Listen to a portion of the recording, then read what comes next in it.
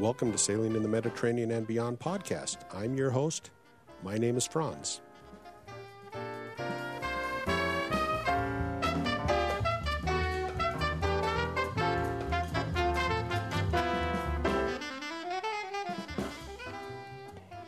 Before we get onto the body of this podcast, I want to thank the sponsor, Sailrite. This show is sponsored in part by Sailrite. Since 1969, Sailrite has been equipping self-sufficient sailors with tools, supplies, and knowledge they need to sew for their boats.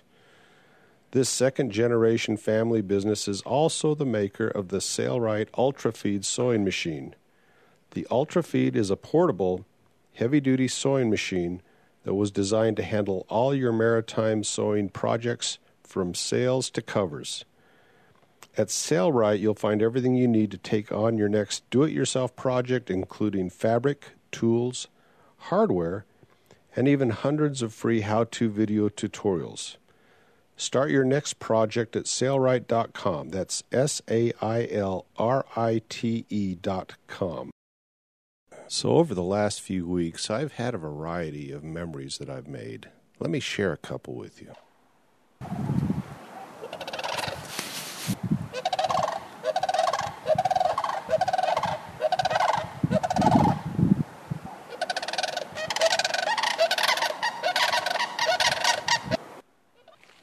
If you recognize that bird, that's a crane. At the ranch, the summer home area, we've had over the last probably 10 years, a pair of cranes that comes back to the ranch every year. And when I drove up a couple weeks ago to go in, even though there was still snow in the valley and it was a big marshland of water running off the mountains into the valley and into the river, the cranes were there. And they were close enough to the car that I could get out and with my iPhone, using voice memo, I was able to capture the sound of these two cranes. Right next to them were a couple Canadian geese. Now, I don't see Canadian geese at the ranch that often, but just like cranes, Canadian geese mate for life. So that was kind of fun. In addition, at the ranch, we saw a wolf track right by the house. I've never seen wolf at the ranch, so apparently the wolves have moved into the Uinta Mountains. They've worked their way down from Yellowstone, and apparently there's a couple packs in the Uinta Mountains. This was a lone wolf track, just one really good track. I got a good photograph of it. I don't know if I'll post that or not. The one good paw track that I did, I put a measuring tape up against the track, and it was about 5 inches across by 5 inches long. So basically, it was a 5-inch radius track. Big paws. So here's another memory I've created.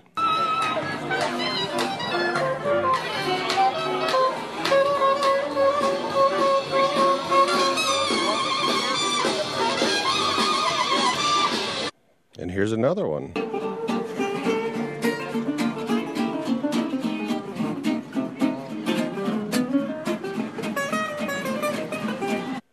And here's another one.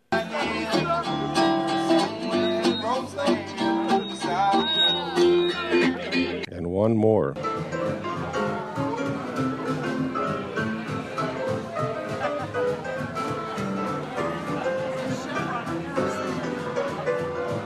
Well, as you can see, there's a lot of background noise, and these were just recorded off my iPhone using the voice memo application.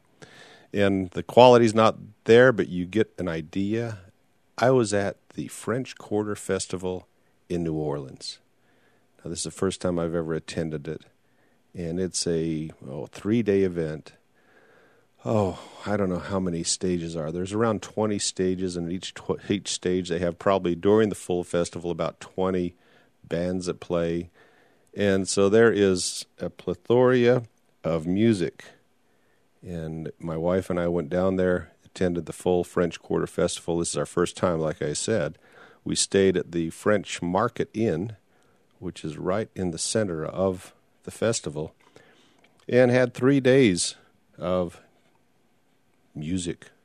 The French Quarter Festival's set up as a free event, and it showcases the music talent of New Orleans and Louisiana musical groups. I met one of our listeners down there, Jim Odom, and he was playing in the band Louisiana Leroux. Jim and I have corresponded back and forth a few times. He also owns a company that makes audio equipment, and I own actually some of his equipment, called Presonus Corporation. I invited Jim to go sailing with me, and he's not sure if he'll be able to do it. He thinks he would bring his brother with him if he does come, so I'm still waiting to hear from him. I've got about half of my crew. I have 7 separate crews this summer where I invite 2 additional people to go sailing with me. And we are about half fully booked. And I've reached out to some people, and I haven't heard back from them. Also, as you heard, I invited Rory McDougall, and he hasn't confirmed whether he's going to be coming with me or not. He would be joining the crew where Neil Fletcher and I will be sailing. And that will be from Patmos up to Heraclea, over to Tinos, maybe down to Mykonos. We'll see what we have in time, how much we can do. So that's what I've been up to. This coming week, I'll be working at the ranch, probably doing some podcasts at the ranch. I need to catch up with Jack Andrews again, and I've reached out to Dan Culpepper a couple times because Dan's got a story to tell about his sailing last summer, but Dan hasn't gotten back to me. So Dan, if you're listening to this still, drop me an email. Let me know if I can talk to you about your sailing in Italy this last summer. All right. If you want to support the podcast, it's at Patreon, Patreon /medsailor.com. And I have all sorts of rewards in there. One of the rewards I'm hoping somebody will take advantage of, and that will be the reward where for the patronage, you would be one of the list of the group of people in that reward that gets invited to go sailing with me.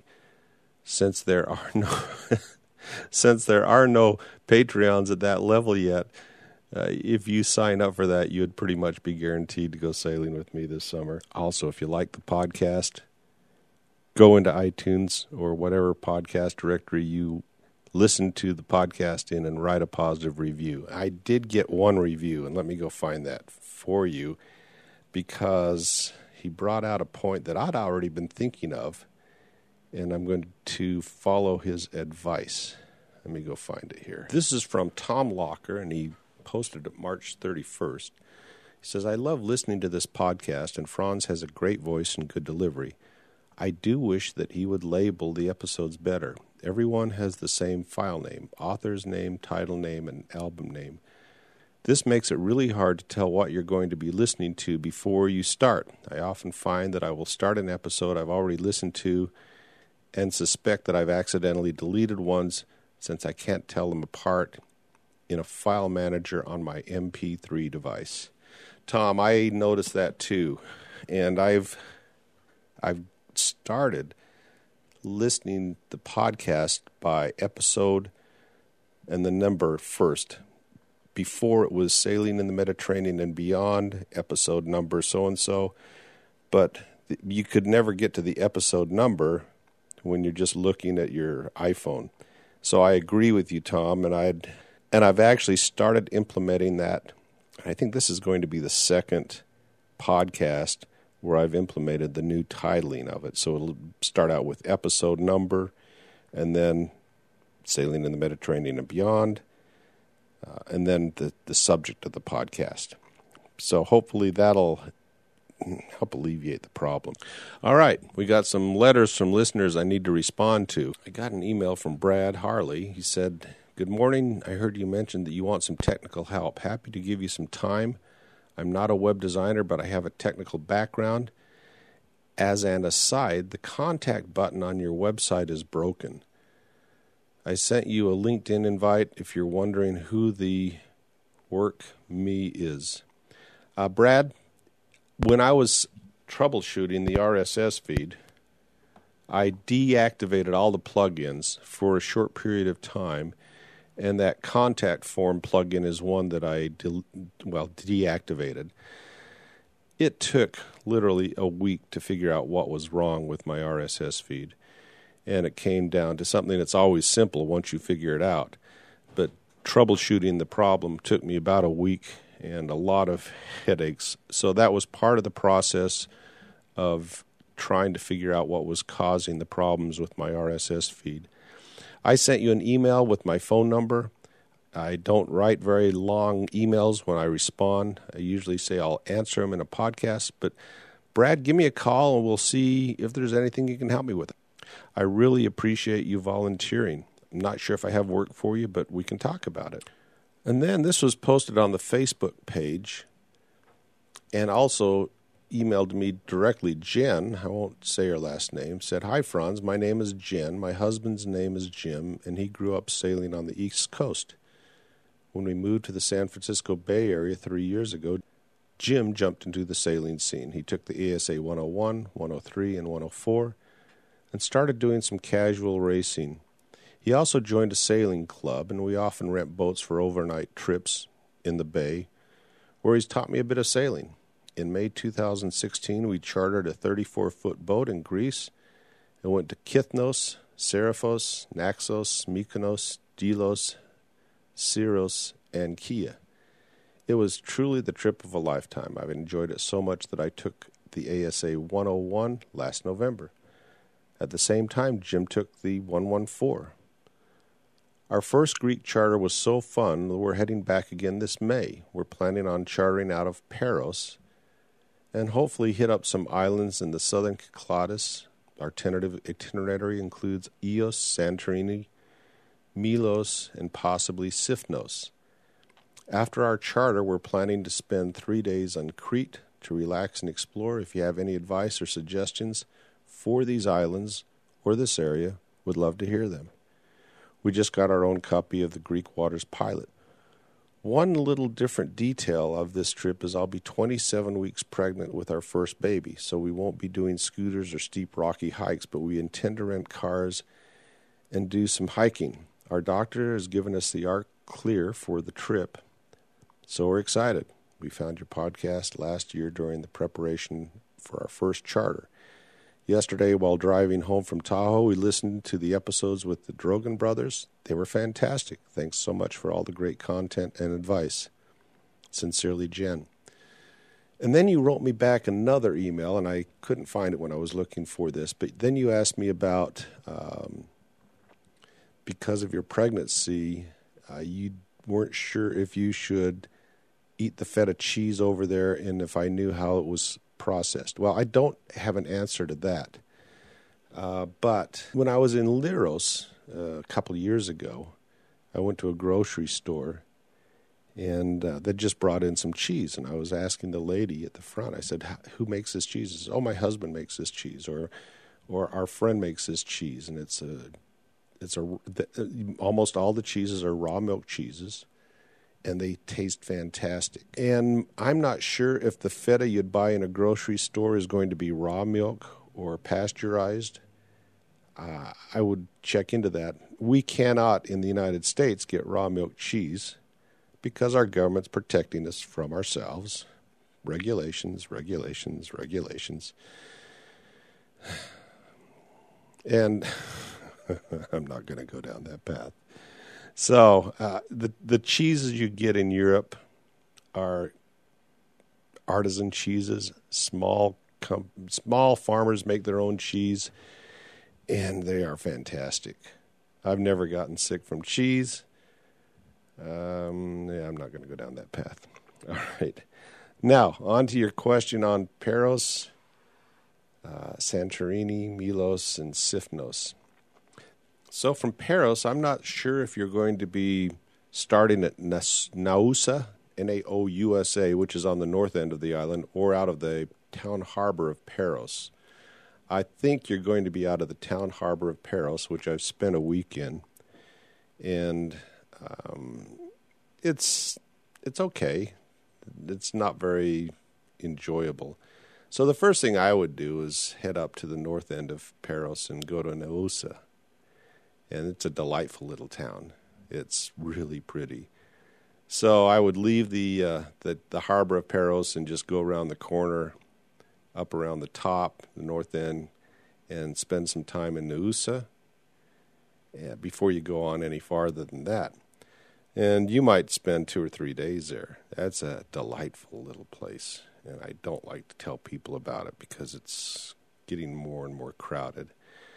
I once met a woman that was on a yoga vacation, and she was staying in one of the little pensions or hotels, and they were having yoga instruction all day long. It's a popular town for tourists, and there's a reason for it.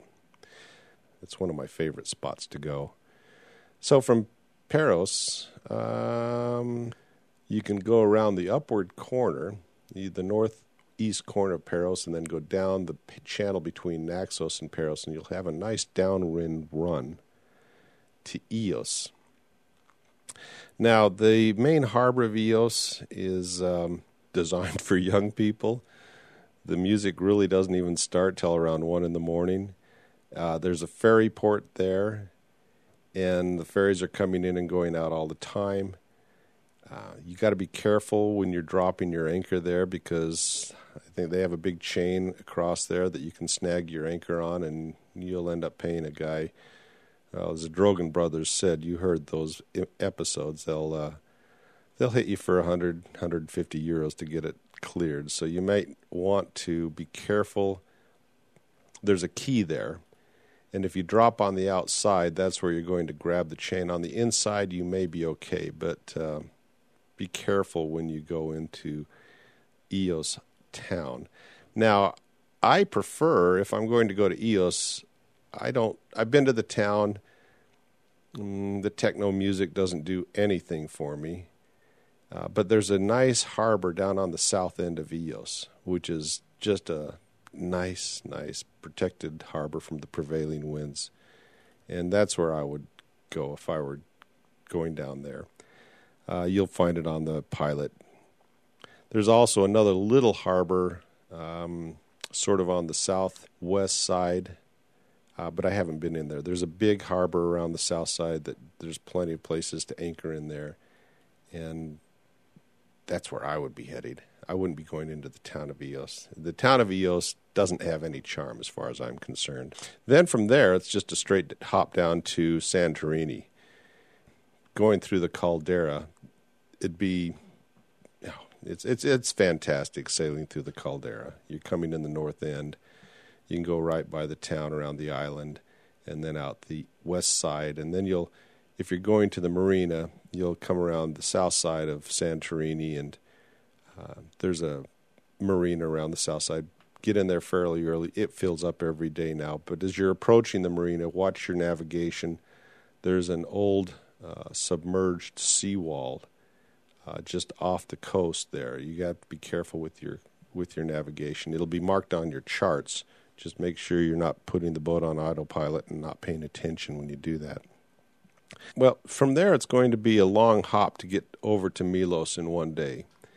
So you're going to be coming back up through and probably up to Siknos for a night.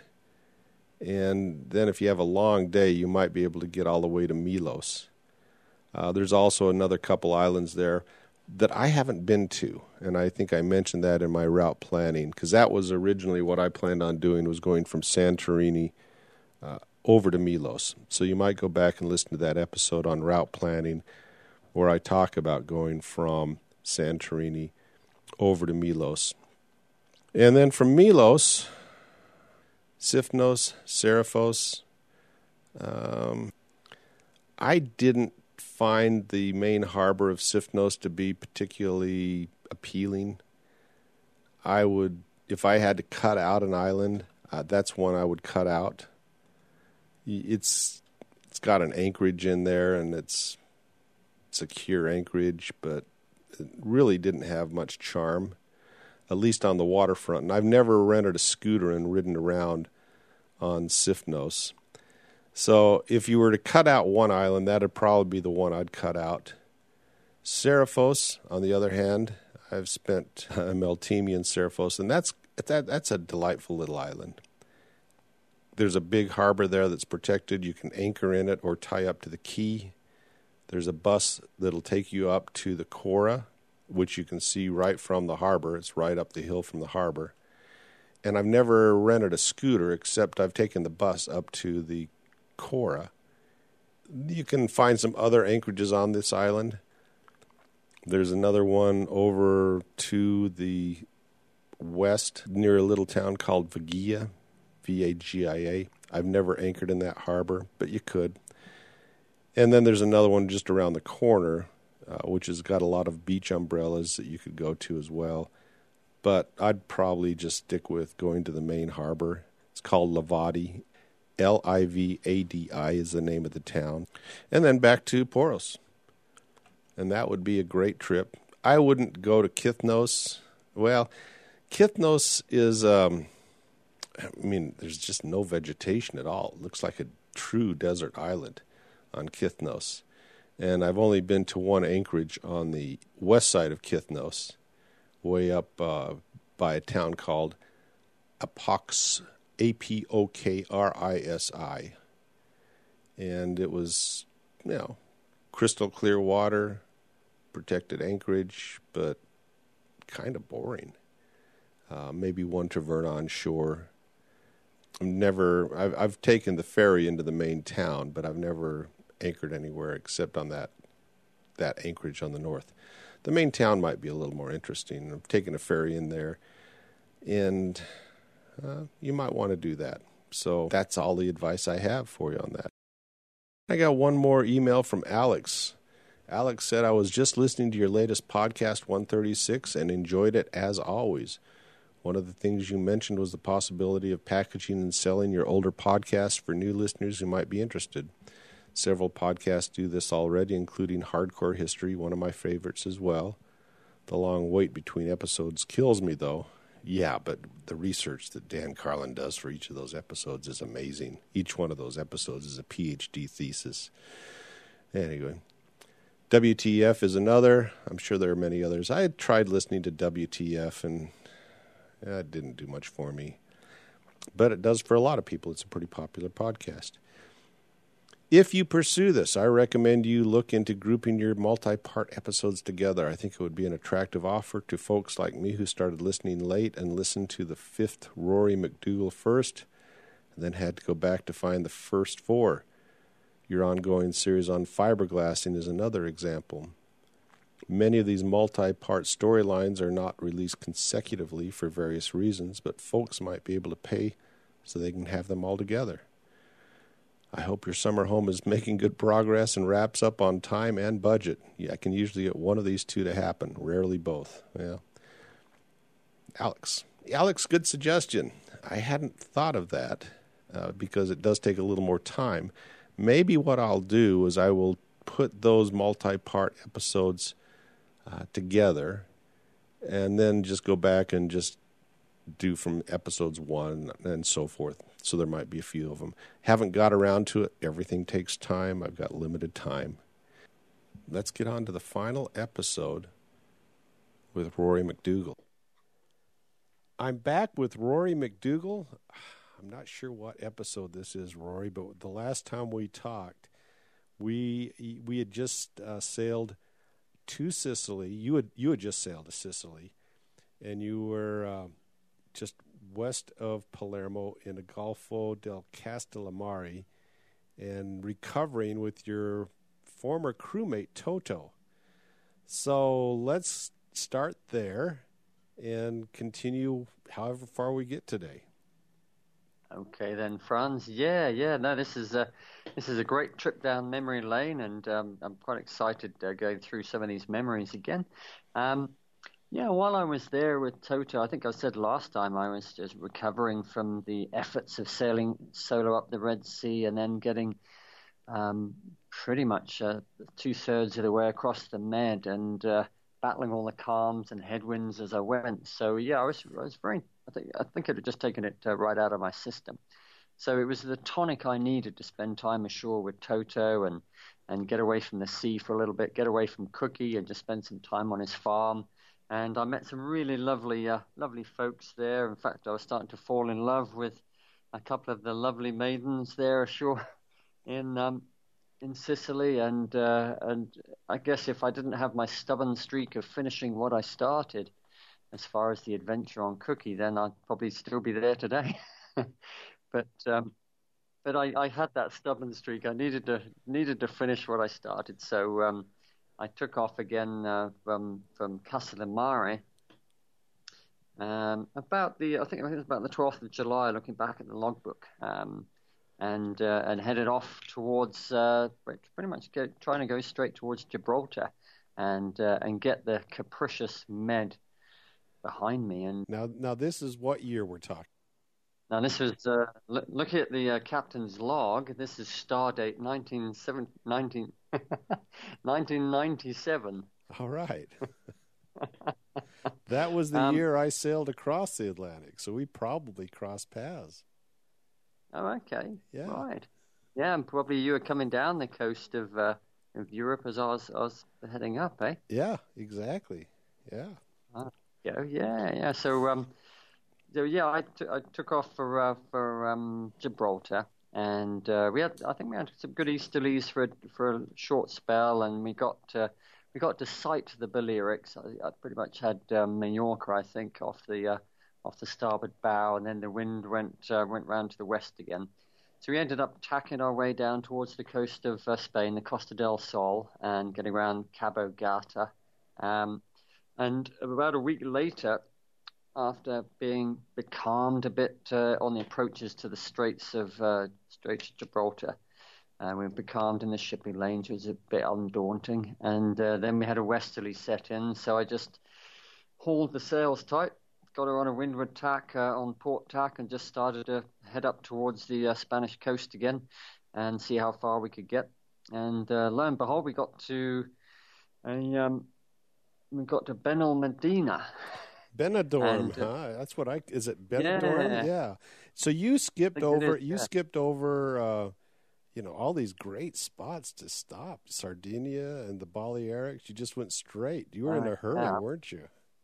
I was kind of on a mission to, as I said, I'd already teed up a date to have a crew meet me in Gibraltar. And this guy that was through the Polynesian Catamaran Association network. So I had a date that I'd sort of given him and written to him, and so I had a bit of a time schedule to get to Gibraltar.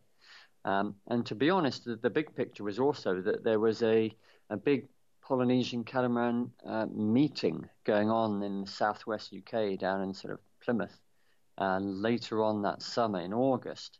So I had a bit of a time pressure to try and make it to that, because obviously I would be the highlight of their meeting and their event if I sort of coincided my round the world arrival back at the same time. So yes, I did have a bit of a need to sort of wriggle on and make some miles. So yeah, I got to Benidorm and didn't go into the marina, but with a westerly, the marina sticks out from shore and creates quite a nice little lee in behind. So I anchored in about chest deep water with people swimming all around me and that sort of thing. And I pumped up the dinghy, went ashore, and had my beer and fish and chips for the night, as you do when you're on passage. And then I had a good night's sleep, and then carried on the next morning along the coast of Spain. Now I'm looking at this. Now this is near Alicante. Am I thinking of the same place, just up from Alicante? I think so. Yes. Yeah. Okay. Yeah. A few miles to the east of Malaga. Yeah, quite a few miles to the east of Malaga, right? Yeah, that's right.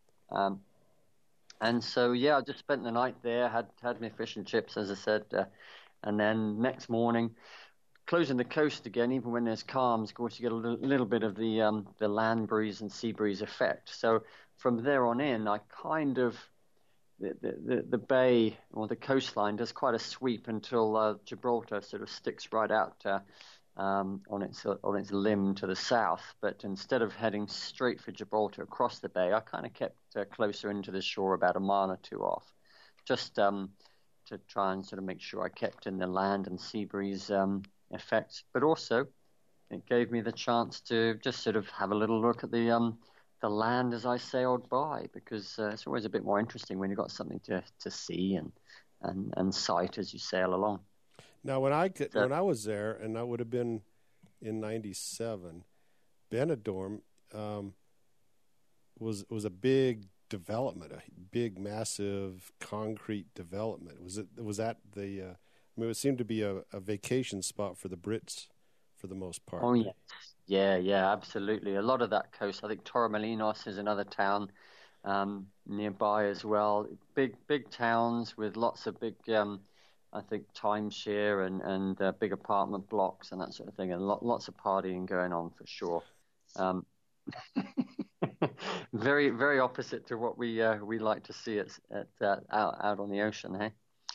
Uh, worlds apart, for sure. So yeah. So heading down across there, it took me another few days, and I sort of drifted into Gibraltar, which is again, I really felt like a big milestone with a lot of these I guess geographical positions that I sailed past, like going through Panama Canal, through the Suez Canal, going through getting to Gibraltar was like a big milestone. The Med was now behind me, Now, and as you're working your way down the coast, were you stopping mhm. overnight, or were you just sailing all day and all night to get down the coast? What were you doing?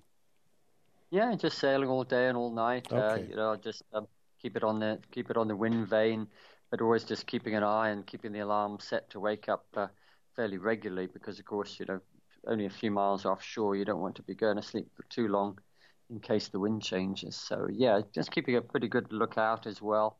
And I was out of shipping lanes at this point, but of course you get the local traffic, fishing boats, and in the daytime some tourist boats and people running around and power boats and that sort of thing. So yeah, had to keep pretty watchful and catnap along the way. So you were on a Yeah, mission, then it sounds like. So you were working I your was way on. down pretty.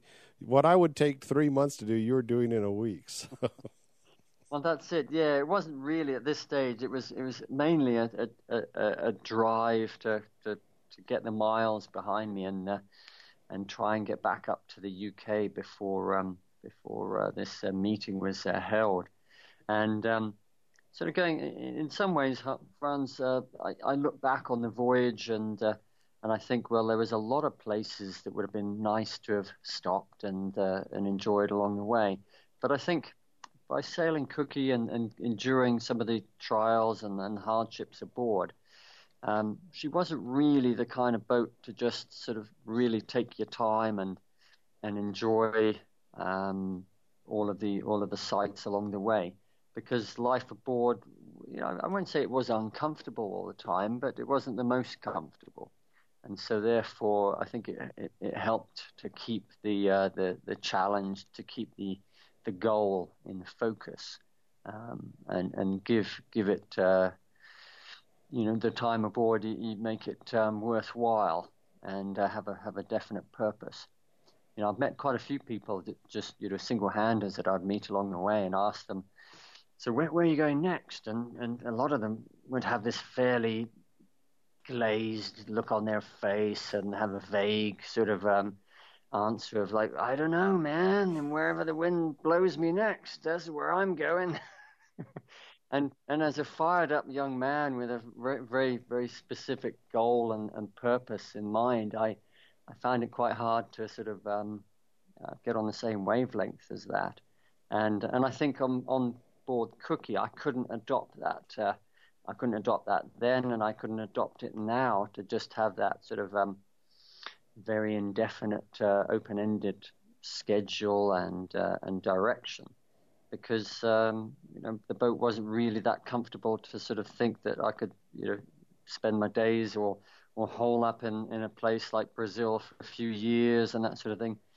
If I had a bigger boat, it probably would have been a different story and a different voyage anyway. yeah, you're sort of like camping out all the time on your boat. I mean, it's in even rough camping conditions, sort of the way I would envision it. So, Yeah, that's right. I mean, when it gets rough, anything above a force 4, of course, for Cookie, then yeah, you're living wet. You're damp, and you're just trying to minimize the amount of water that gets below. But any foray out on deck, you get damp and wet, and just down below, sitting in your little cocoon, then it's damp as well at times, and so yes, it was kind of like on an extended hike up in the hills, up in the mountains, where you're living in a tent every day or every night, and then you sort of you've got a purpose, you've got places to get to, and it's not exactly comfortable. It's not like your 5-star Benidorm resort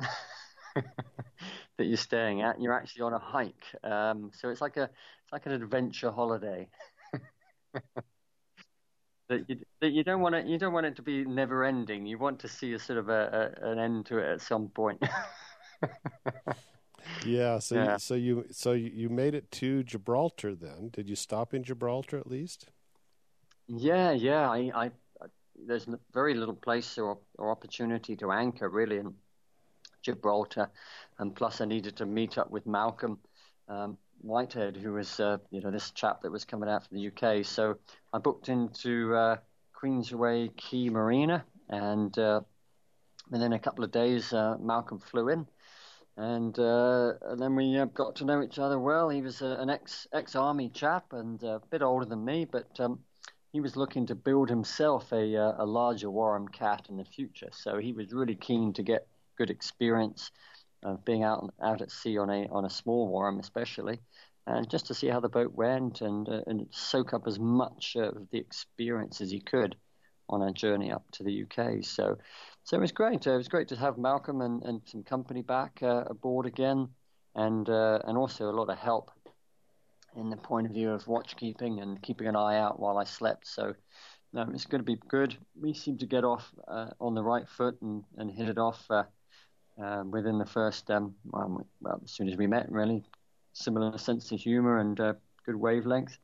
So we spent a few days in Gibraltar. I had a contact to go and see. Some friends of my folks had settled in Gibraltar years ago, and they had actually a Tiki 21 cat as well. So we were invited for dinner and got to chat about stories and all that sort of thing, and get a bit more local knowledge of the area. And then it was time to stick some stores aboard, some food again, and get going.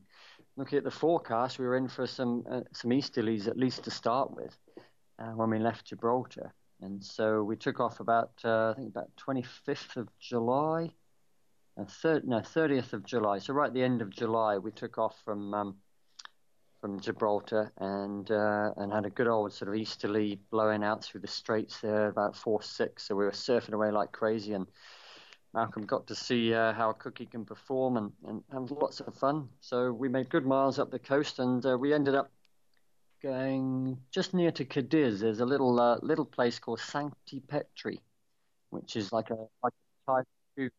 Let me ask you, as you're going out through the Straits of Gibraltar, there's a Mhm. constant current coming into the Mediterranean, surface current coming into the Mediterranean because of the difference in salinity of the top layer and the density of the lower layer. So you go down a couple hundred feet, there's a constant out current. So the top current is coming in and the out current is going Okay. out.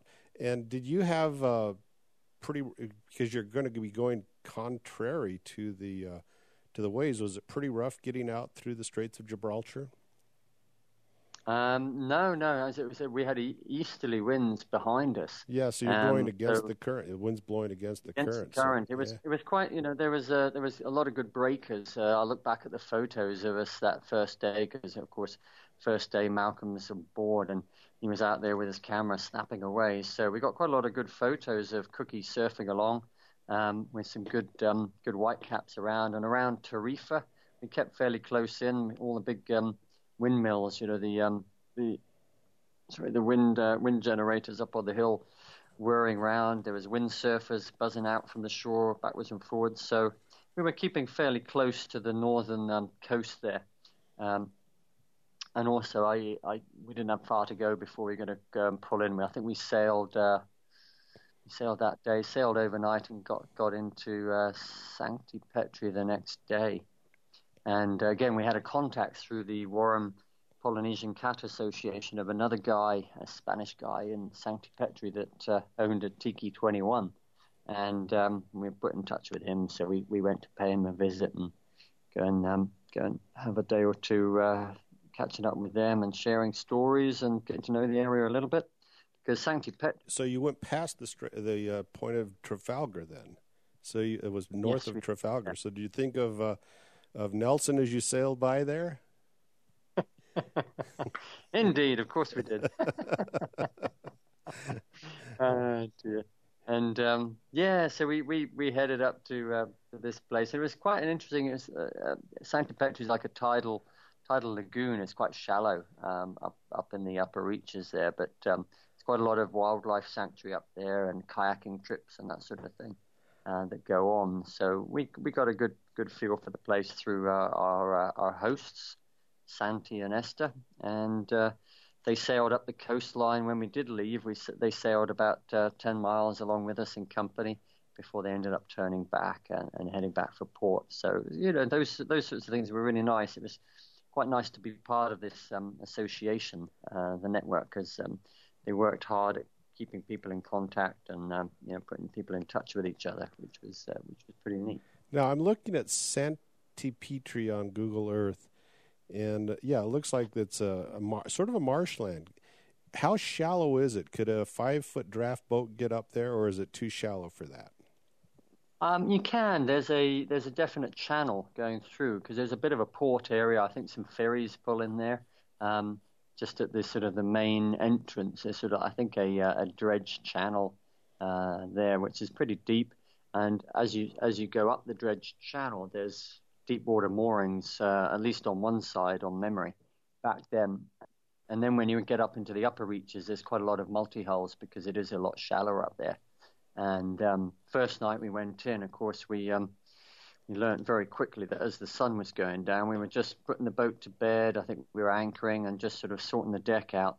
And suddenly we felt like a pincushion because the mosquitoes just descended on us. So we just literally for that sort of half an hour as the sun's setting, we just disappeared down below and heard all of the 747 buzzing outside with these massive mosquitoes. And then once the sun had gone down, it was a bit more approachable to go out and finish putting the boat to bed and getting the deck tent up and all that kind of stuff. Quite marshy up there, that's for sure. Okay. Yeah, it looks like I had that same experience when I went up to Sevilla. I went through the lock that takes you into Sevilla, and I pulled into a marina, and I was by myself, and I'd been up, basically 2 nights getting there, sailing from Portugal over. I went to bed, and suddenly I'm hearing these zzz, zzz. The nest. You cannot sleep with that noise around your ears. No. If you're like me, you have to put the light on and hunt them down for sure. Yeah, indeed. So it was good sailing. We from there we were basically planning to get as far as we could, and from Sancti Petri, we sailed around Faro, across the border and now into Portugal. And there were big sand dunes on Memory off the coast around Faro. Kept going through there. We kind of started to get sort of northerly and northwesterlies a little bit in this sort of area. So we're kind of making as good progress as we can. And then along that sort of coast, we then I think a couple of days later we pulled into Sagres, just on the tip there, Cape St. Vincent, I believe, on the sort of southwest corner of Portugal, and we pulled into there and ended up having at least one night off from the routine of trimming the boat to windward. So and it was quite nice in there. We went up into the town, went to the market, and got some good fresh fruit and veggies, and went up to the lighthouse to get a good look out. I mean, had a good walk, and so we were just sort of trying to plug away, always mindful of this sort of slight deadline to meet. So Poor old Malcolm, it wasn't going to be much of a pleasure cruise and stopping off on the way, but we had miles to make. But he was pretty happy with that. As I said, he wanted to get the experience of really what the Warrens were all about at sea and life aboard. So we headed off, I think, only after about a day day or so of stop at Sagres, and then into pretty much a northerly down the coast there, and battled our way up the coast. And I think it only took us about 2-3 days, but then we got to Cascais, just by Lisbon, and finally there. Now that was again another milestone for me personally and for Cookie, because we were finally crossing our outward track from 6 years before, because of course we pulled into Cascais before heading out to we headed out to Madeira from there. We didn't go any further south. So coming up the coast, that's where we finally crossed our outward leg, and we finally tied the knot. We'd actually pretty much circumnavigated at that point. That must have felt really great to achieve that. Did you feel, I mean, did you have a celebratory drink or anything? I mean, that's a big deal. Oh, definitely. Yeah. No, we went out into town that night in Cascais. We had a bit of work to do on the boat. Some of the sails were chafing, so we spent the afternoon. I think once we pulled in, we got some laundry done, and we got the sails hand sewn up again. The big jib needed a few repairs on the seams.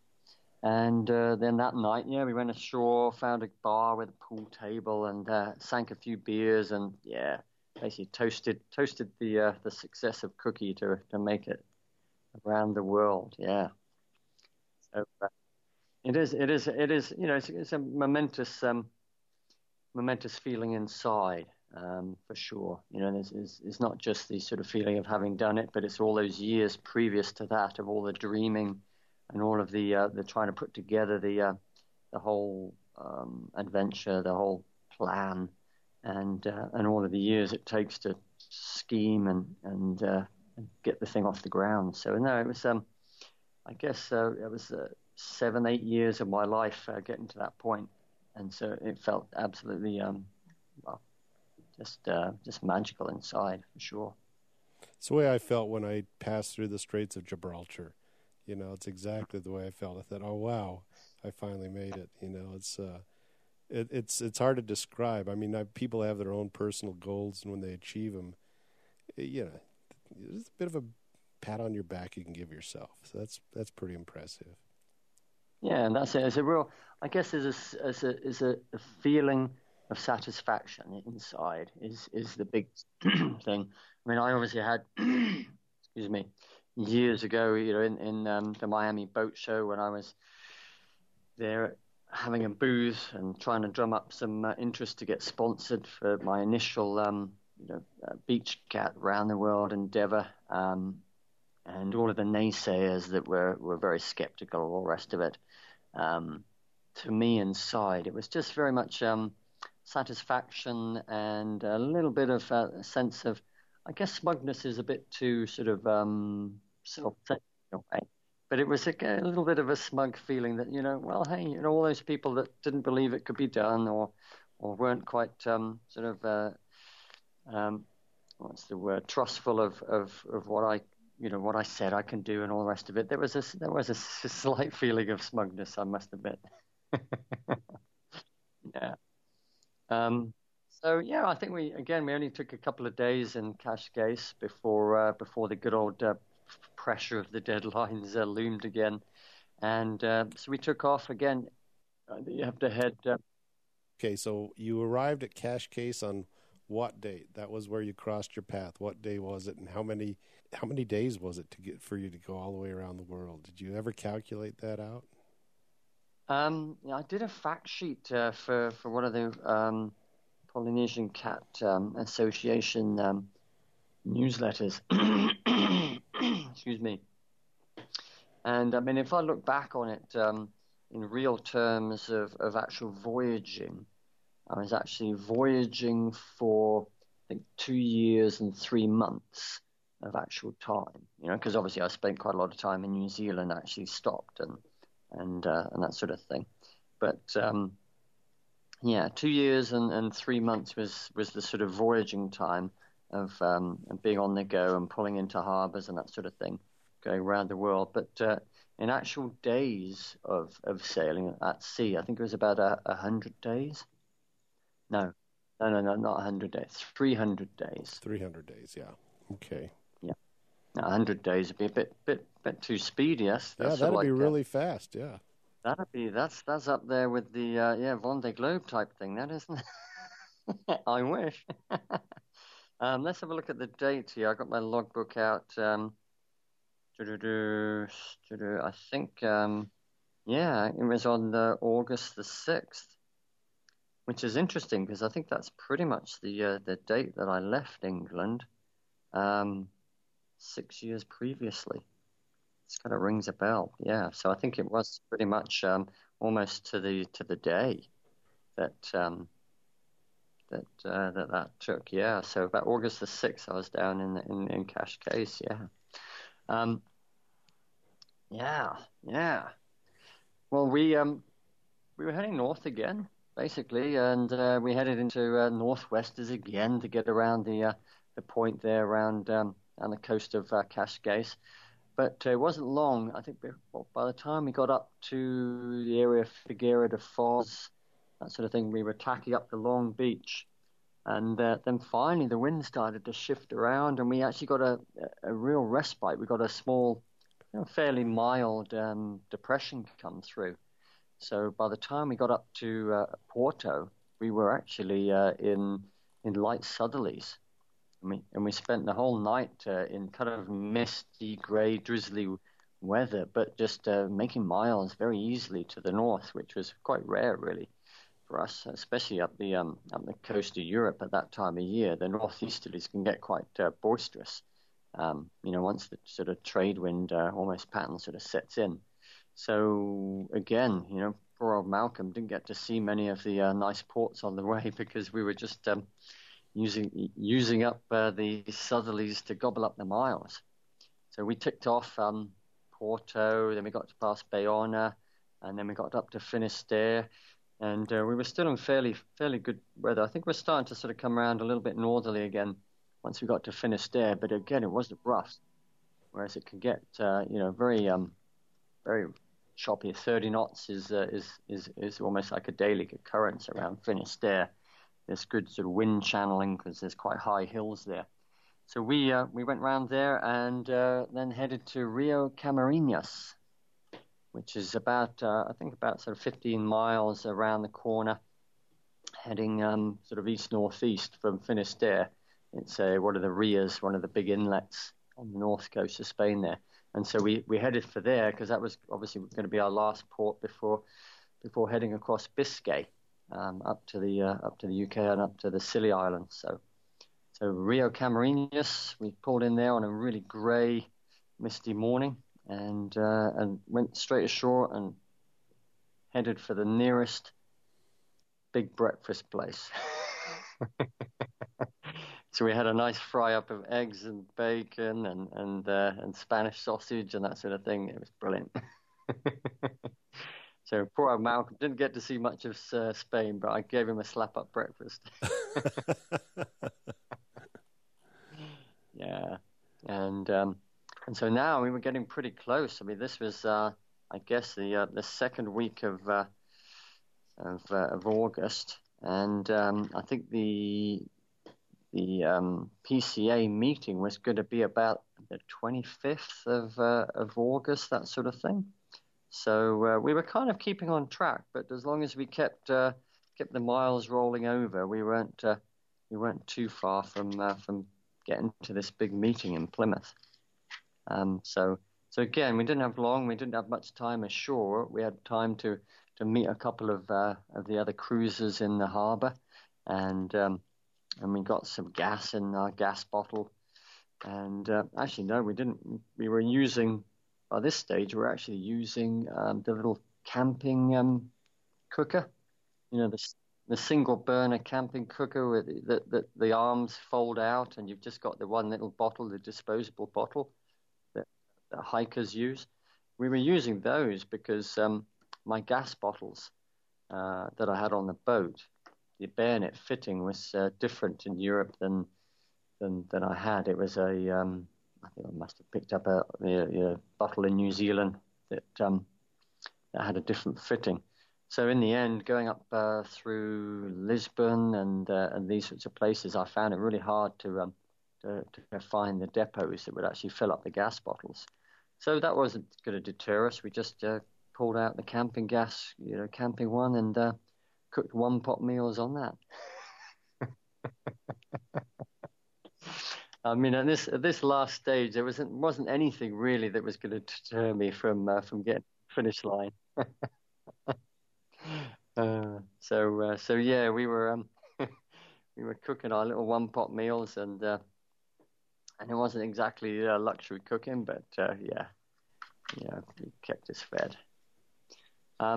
Okay, so yeah, leaving Rio Camarinhas, I think when did we leave? I guess the 12th of about the 12th of August. So we still had, I think it was about 2 weeks we had to get to Plymouth and to get to this big meeting. And we had a really uneventful crossing of Biscay. The forecast was good, and in fact we just had cyclonic winds. We left, I think, in a bit of a northerly, and it went round to being an easterly for a bit, a southerly, then westerly back, and then northerly, and then back round to I think the southwest, the west southwest as we approached the Scillies. So I think we got to the Scillies in about 5 days, because it's about 400 miles, isn't it, across Biscay, and so 500 miles. So yeah, I think we got there in 4 or 5 days. Didn't take us long. But we had, misery. We were starting to get from the nice weather in the Med up to the cool grey murk of UK weather. So we're back in wet weather gear and oilies and all that sort of thing by the time we got to the Scillies. And but again, it was necessary to pull into the Scillies because we were pressed and encouraged to again meet up with another Warham Cat owner in town who had I think about a 35-foot Warham Cat, a guy called Pete Kine, and very, very good actually, because he runs a shop in town, like a gift shop and that sort of thing, and their family is quite historic in the Scillies, because his father is quite a renowned photographer, and a lot of these communities and places have good historical picture books. And over the years, his father had taken all of these photos of, events, maritime disasters, boats washing up, containers washing up ashore in the Scillies, and a lot of these photos were that way inclined. And so they were very very nice to come on out in a boat and take quite a lot of photos of Cookie actually. So as we were. So what island did you head to in the Scillies? We went to St. Mary's in the Scillies, yeah. There's one town there called Hughtown. Is that where you headed? Yeah, well, that's probably the main town. Yeah, everything else looks like it's fields, so that's about the only town there. Pretty much, yeah. It's got a harbour on both sides, on the sort of west side and the eastern side, and it's quite a small little sort of strip of land between the two. And the main sort of harbour is on the western side. So we pulled in there and met up with Pete and his family, and cleared into customs, and that was on. Let's have a look here. I think 18th of August. So that's when you're officially entered back into the UK, then. That's it. Yeah, anchored down on British sand, 21:45 on the 18th of August. Yeah, I haven't looked back on this logbook for quite a few years, that's for sure.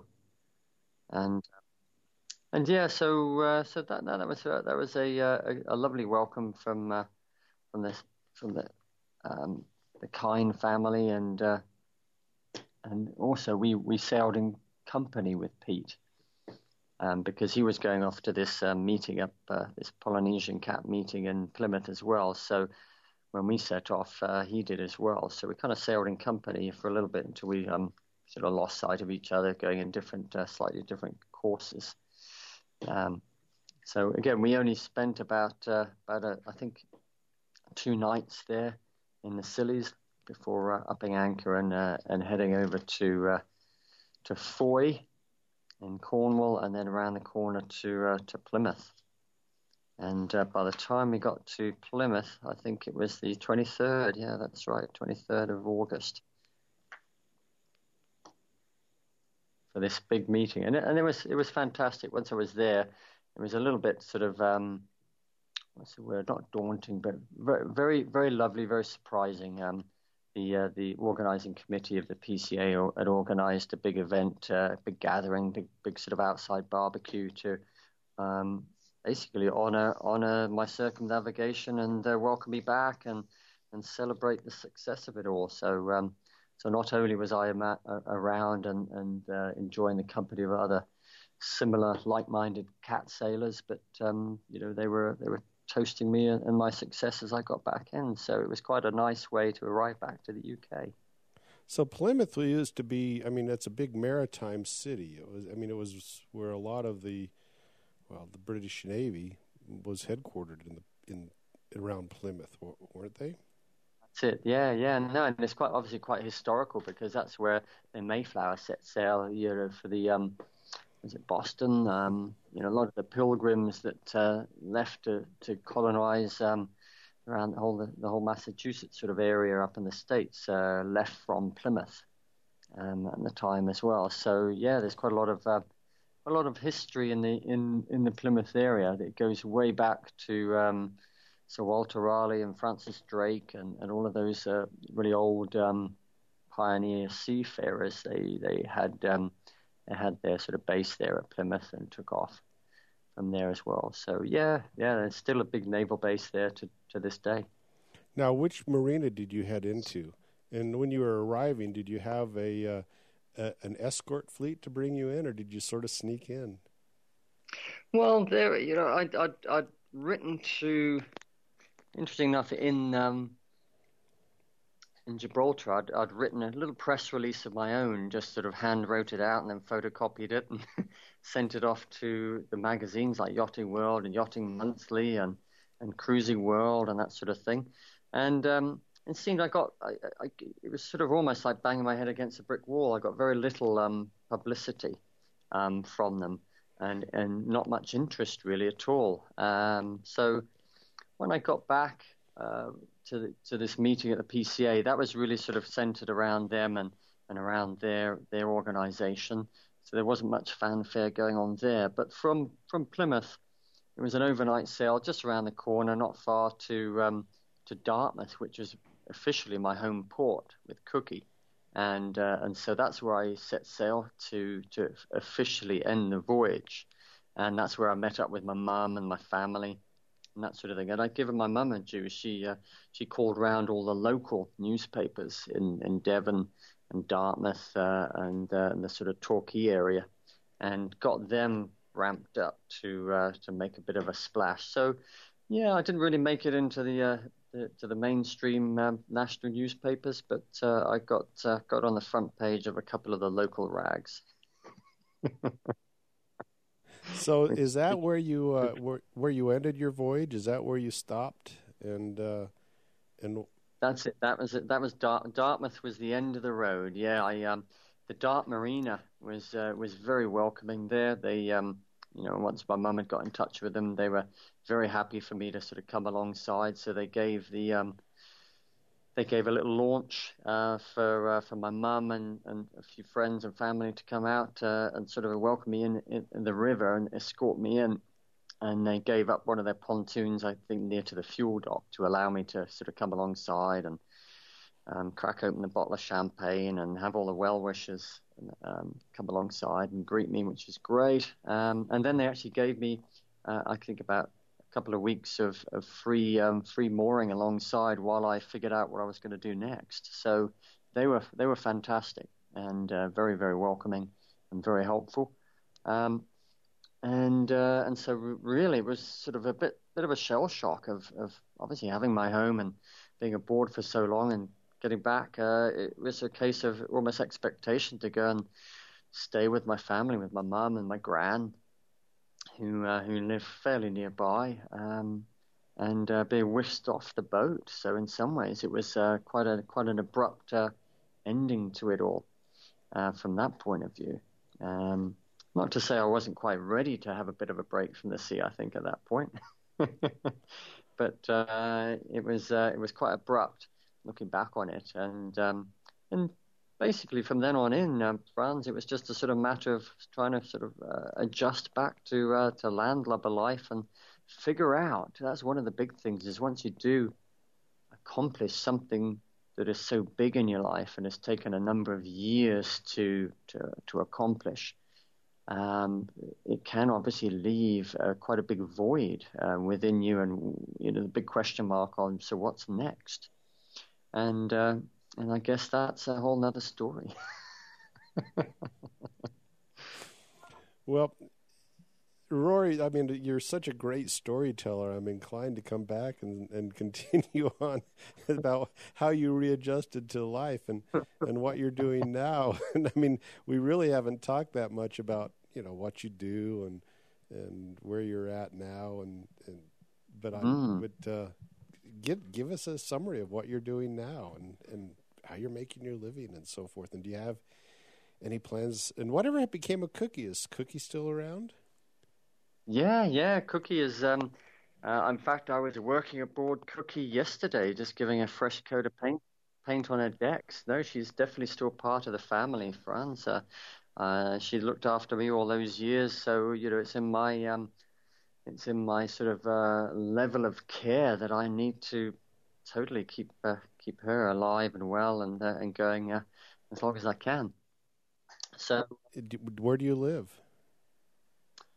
Exmouth is home now in the UK, so that's just about it's about what is it, about 20 miles from Dartmouth, so not far from where I hailed from with Cookie originally. So we're kind of almost in the home waters still.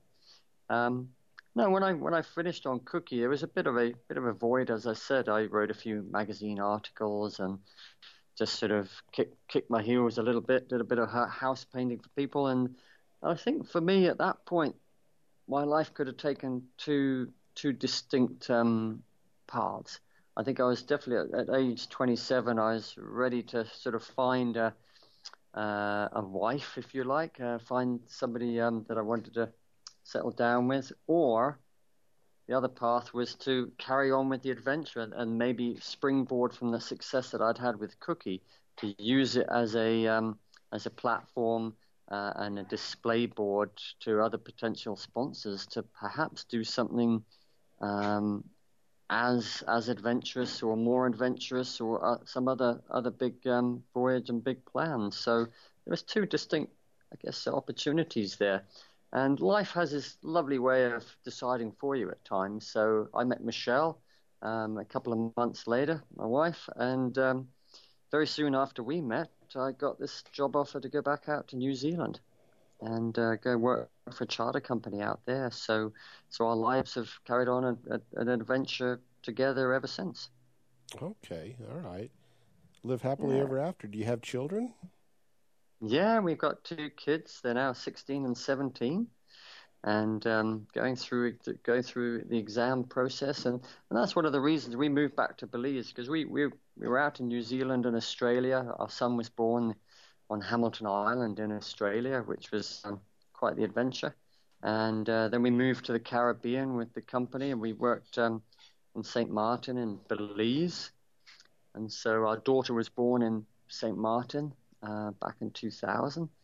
And so we lived for about 9 years in Belize. And I was working for this charter company that I quit and ran a dive shop for a little while. Then we ran a day sail cat with some business partners for a few years. And then I got into marine surveying as well while I was out there. So did a whole bunch of interesting things. But then the kids were approaching secondary school or high school age. And we started to make a bit of a decision. We'd need to be somewhere for them. So we decided to come back to the UK, which we kind of sometimes scratch our heads about. But, you do these things and you do them for a reason. And it's been very good for the kids to have a solid education here. And and get to know a lot of their family this side of the world. So that's been a very good time. And probably in the next few years, we're not too far away from perhaps embarking on another sort of traveling adventure once the kids are sort of on the road to their futures as well. All right, so I'm looking at this marina in Exmouth. Is your boat in that marina inside that canal that comes in? Yeah, there's a tiny little sort of small little dock. In fact, that's a marina now that's been converted. It used to be a working dock. They used to have sort of small freighters come in there and offload things like grain and that sort of thing, and silos. But that was all torn down in the 80s, and now it's all full of these condominiums and marina spaces and that sort of thing. So little old Cookie isn't swank enough to be in a place like that. And my pockets aren't deep enough for that, Franz. No, if you look at your Google map, about 2 miles upriver, okay, and on the eastern shore, so the right-hand shore, when you're sort of heading up, you'll find a little town or little village actually called Lympstone. Oh, there we go. We're zooming in here. There's a little marina there too. There's a tiny little harbour there and a slipway and that sort of thing. That's where we're members of a sailing club in Lympstone, and we have Cookie. We've got a laser dinghy and kayaks and paddle boards and windsurfers and all that kind of fun stuff to get out on the river. All right. Yeah, I see a catamaran on the northeast corner of that up on shore. That's probably Cookie there. And you're looking on Google Earth, are you right now? Yeah. Okay, yeah, it probably is Cookie, actually. Yeah, that's her winter berth is in that inner harbour.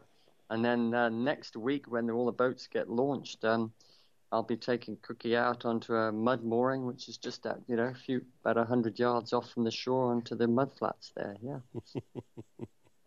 Well, that's great. Oh, actually, this imagery date is August 14th, 2016. And then I'm looking out on the mud flats, and I see a catamaran moored out on the mud flats. I bet that's the one right there. Oh, that'll be it there. Yeah, for sure. Yeah. All right. All right, then, Franz. And how about yourself? Are you heading back to the Med anytime soon to get afloat? Yeah, I'm heading over on July 15th, and I'll be over there for a couple months, and I'm going to be moving the boat from Bodrum, Turkey, through Greece and up to Montenegro, and I'll winter it in Dubrovnik. Have you been up there? I wintered in Dubrovnik about 3 years, several years ago. I'll extend an invitation to you. I got a week open where Neil Fletcher, one of my crewmates who's a Brit, who I sailed with in Stockholm last year, he's joining me for a week. If you want to join us for a week, I'll tell you the dates. You can put it on your calendar and get back to me and let me know if it's something you'd want to do. Here we go. So Neil joins me on July 31st on the island of Patmos, and we'll sail over to Tinos, and that's he gets off on August 4th, so he's got 5 days on board. So if you want to come over and join me during that period of time, that'd make a threesome on my boat, and that's a comfortable number, and that'd be fun. Okay. All right, then, Franz, I'll get back to you on that one for sure. Yeah, I'll see what the dates are coming up. I know I've got a few things going on this summer. I know there's another Warham get together. Warhams themselves are actually putting together a hui, as they call it in Polynesian speak, is a gathering, and they're trying to get a gathering, but that's a bit earlier in June, so that shouldn't clash with that. Well, so I'll check the diary and it'd be great to have you on board. I mean, Neil's a great guy, and it'd be fun to have. We'll do a couple podcasts on the boat if you're on there. We'll sit around the cockpit and talk about stuff. That could be dangerous. Oh dear. All right then, Franz, that's great. Thanks, Rory. I really appreciate all the time you spent with me, and I hope to see you this summer. Get back to me as soon as you can and let me know if that works for you. Okay, mate, absolutely. Well, we'll keep in touch anyhow, okay? Okay. Talk to you later, Rory. I want to make an announcement about a service that I'm going to be offering those who think it might be useful to have a consultation if you're planning on sailing in Greece or Turkey.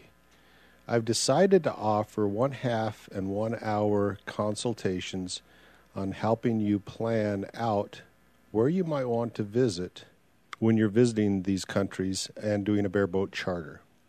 Now, this is going to be one-on-one or one-on-two. In other words, we can do it as a conference call on Skype if you'd like. And it's going to be basically by you emailing me and saying you'd like to have a consultation, and we'll set up a schedule and do it. Now, there'll be a charge for it. For a half-hour session, there'll be a $75 charge, and for a 1 hour consultation, it'll be $125. Remember, I've sailed in these countries for over 15 years. There are a few islands in Greece that I have not been to, but there's not very many inhabited islands in Greece that I haven't visited. And I'm always more than willing to say, hey, I don't know anything about this particular island if it's one of the islands that I haven't been to. But over the last 15 years of sailing in Greece and Turkey, I've hit most of them. So if that is of interest to you, write me and in the subject line, put in consultation. Write me at franz1@medsailor.com. All right. Thank you for listening. If you like the podcast, give it a review in iTunes. And if you have any questions, thoughts, comments, write me, franz1@medsailor.com.